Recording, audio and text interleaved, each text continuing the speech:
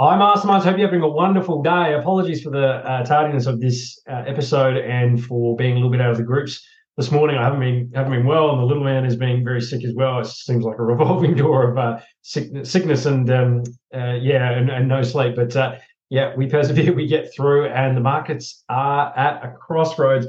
In fact, I had it here. The line I was going to use on this session was we're sitting at a crossroads, and I think right now we are seeing the stock market now begin to plunge and really start to price in that US dollar wrecking ball, the recession, those yields going up. This economy is not healthy. And eventually it was going to hit the fan. And whether Bitcoin was going to be at, we're bringing it back to crypto, it was going to be at 30,000, 40,000, 50,000. I think we expected to have that pulse to 40 and 50. And while we could see something at the end of the year, I think, and I put in the newsletter, my view now is for that to happen, we really need to see a catalyst, either that ETF to just throw us higher in a bit of a pump that should get sold into, or we see this full thing play out in the short term. We see the full crush of the debt. We see the deflationary move. So think COVID or .com or 2008.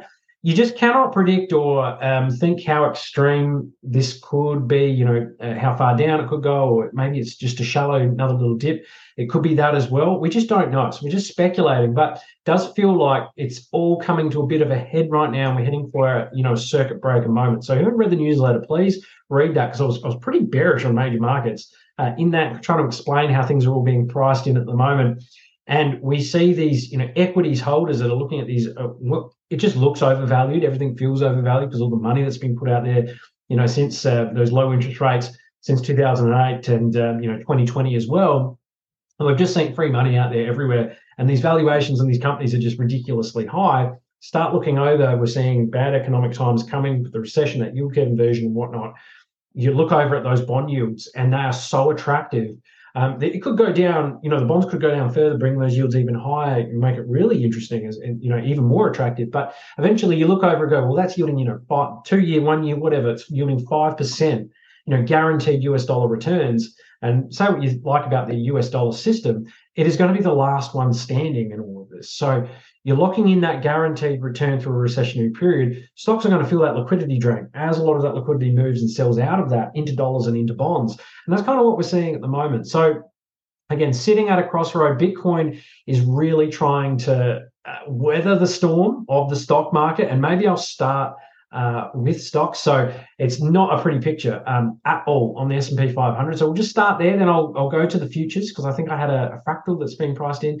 So what's really interesting is, and if you play it over a longer term time scale, you have a look at how the structure of the US stock market, or the S&P 500, actually is starting to now shape up. It's giving us a much clearer picture. This very much looks like that dead cat, bit of a bear market rally, and now we're having that crush on afterwards. And you just think, what's happened through all this? Well, it's been one of the biggest tech bubbles in history. Lots of free money everywhere, AMC, those gaming stocks just going absolutely bananas, crypto going absolutely bananas as well. Lots of free money out there. But this here is super, super concerning. We're gapping down. This looks pretty horrendous. And when we start to clear some of these levels, if it gets here, of course, 41.90, 41.20, you start to, even on let's go to the weekly for a much more higher time scale. And this is where I think you really have to look.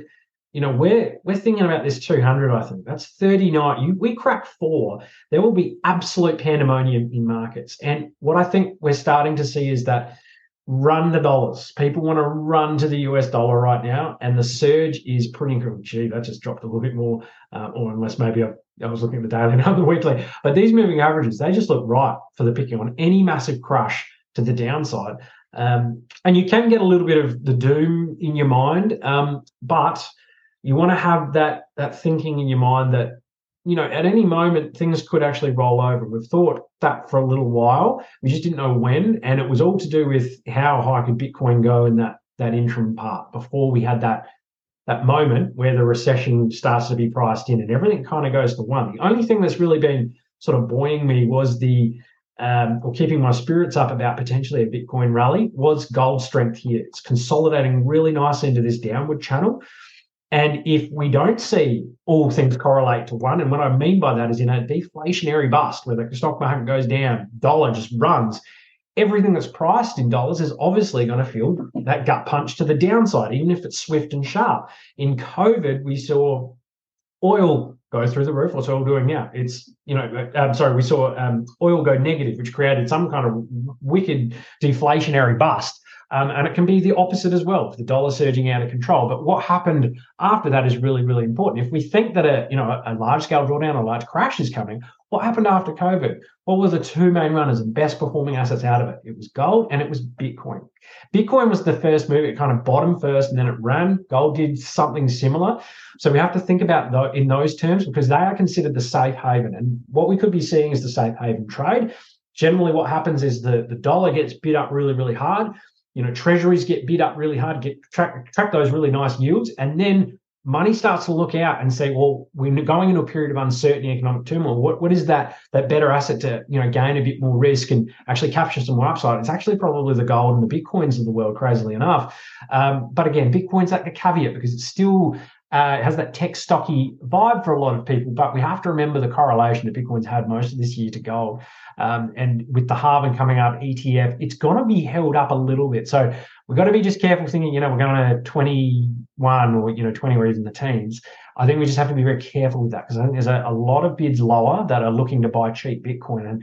And like the CCI team, we're all focused on, sub 25 at the moment, 24, 5, 23, whatever, 22. I think a lot of people are thinking the same thing. So there's massive amounts of bids down there, lots of liquidity, very interested in that area. That's kind of what we're thinking. I wanted to show you the futures for stocks because I overlaid a fractal, I believe, of 2008. And this doesn't follow it perfectly, but I just wanted to show you kind of how 2008 rolled. Maybe I'll just move that up here so you can see. So 2008, this was that massive stock market crash, the great financial crisis, had multiple sort of, bounces that people in here were thinking, all right, we're coming back to the highs, up here. So it's got that really nice bounce, double bottom sort of situation there, bounce up. It was actually a dead cat before it had its next low. And then another dead cat thinking, all right, we might be actually starting to go back up for another one. And then no, sold into massive. We had the massive drop. What are we looking at now? We've already had the all-time high over here, bounce, lower bounce, bear market rally, and then we've had a breakdown of a rising wedge and another breakdown of a rising wedge. Does this kind of look a little bit similar to this sort of stuff? Breakdown of a rising wedge, and then smash. We got to be very careful here that we're not seeing the beginnings of another huge move to the downside to 39K. And that is when, I think Bitcoin and gold are not going to be divorced from this. It's just not going to happen. If the dollar goes to 110, let's say, and let's look at the dollar chart. Dollar goes to 110, then we're going to see a pretty vicious, or even see the surge go high. I mean, the dollar just looks freaking unreal. But the caveat is, 1, 2, 3, 4, 5, 6, 7, 8, 9, 10, 11 weekly candles green in a row. It's coming up on range high resistance. So that's weekly range high resistance back in March 23.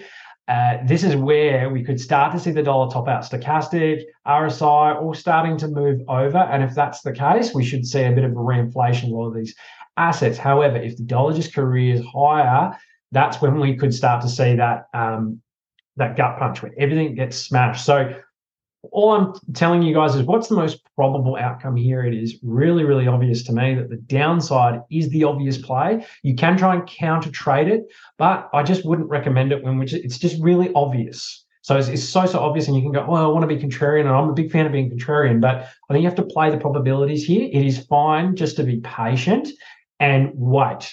So with, let's say, Bitcoin, for example, what's really interesting here is just how simple in my eyes it is. And you can just make it super, super simple for yourself. A lot of us are obviously very fondly looking forward to these, I'm going to call it generational buy prices, before the Bitcoin halving, before an ETF.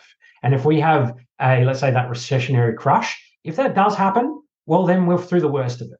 Like, honestly, because once that recessionary impulse to the downside comes, we're going to see likely a pivot. We're going to see rate cutting. We're going to see more liquidity being pumped in the market to try and incentivize that growth.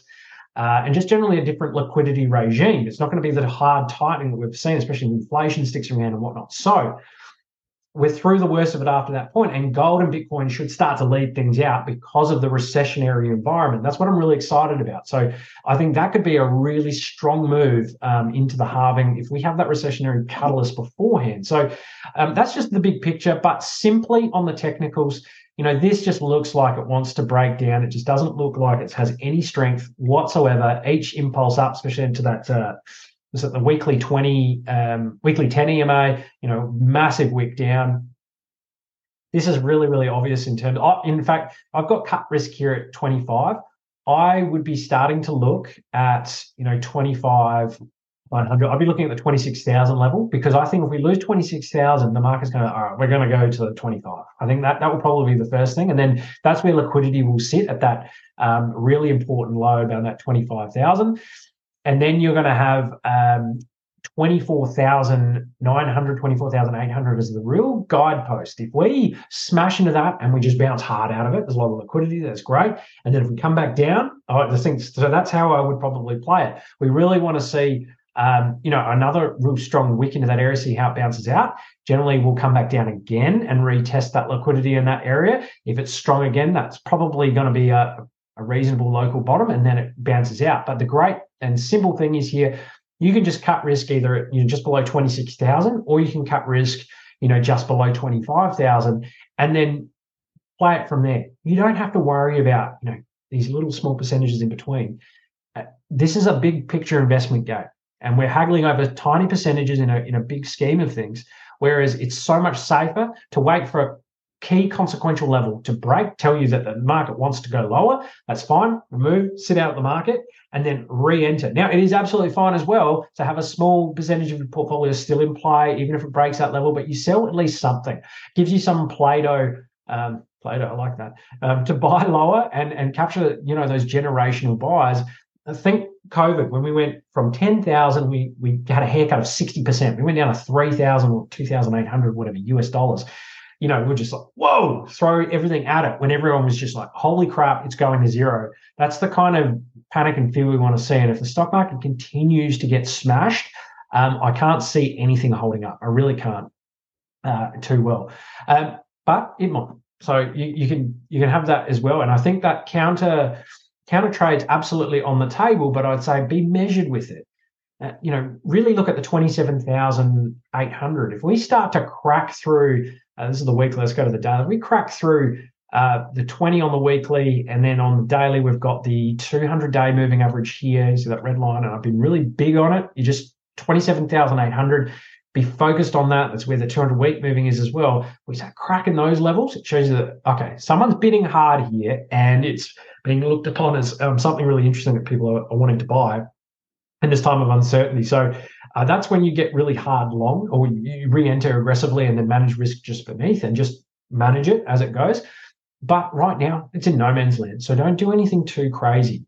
This is again, it's an uncertain time, but it can be really simple if you outlay it like this and go from there. So I guess this might be just a shorter session, but I've just kind of shown you the charts that I'm really focused on. You mentioned a lot about yields in the week. I think a lot of the damage is starting to be done by yields. This is causing a tightening for the Fed already, and this looks like it just wants to explode up. So if the dollar keeps going up, yields keep going up, we're going to see something pretty crazy, which would be great. So look, because I want to see some volatility. I want this thing to hard reset, give us that signal that we can go really aggressive in the market again. And that's when those generational opportunities present themselves. They don't come around often. They might come around every 4 years or every great reset, great crash. So we just want to be prepared. We don't want to be, all in, all out sort of situation, but we want to be across what could happen. So, yeah, guys, I think those are the charts to watch. The DXY, watch the stock market as well. Bitcoin broadly is going to tell you a lot about the liquidity situation of gold. You can watch yields as well. But, as long as the dollar's going up and yields are going up, Bitcoin and all that are just going to have a bit of a hard time. And it's kind of like that sequence of events. We kind of want something to really break, like a circuit breaker moment where it all, boom, feels that hit of liquidity, and then it shakes things. Might make the Fed come in and do something, or it gives the market a bit more certainty about what's going on. So right now, I think everyone's just kind of on their edge of their seat. And that's what we're waiting for, something big to occur. All right, guys. I hope you've enjoyed this episode. Have a great day. I'm going to go rest up. But yeah, exciting times. I have my alerts set. I've got an action plan person. And CC, I spoke with Steve. I spoke with Joe today.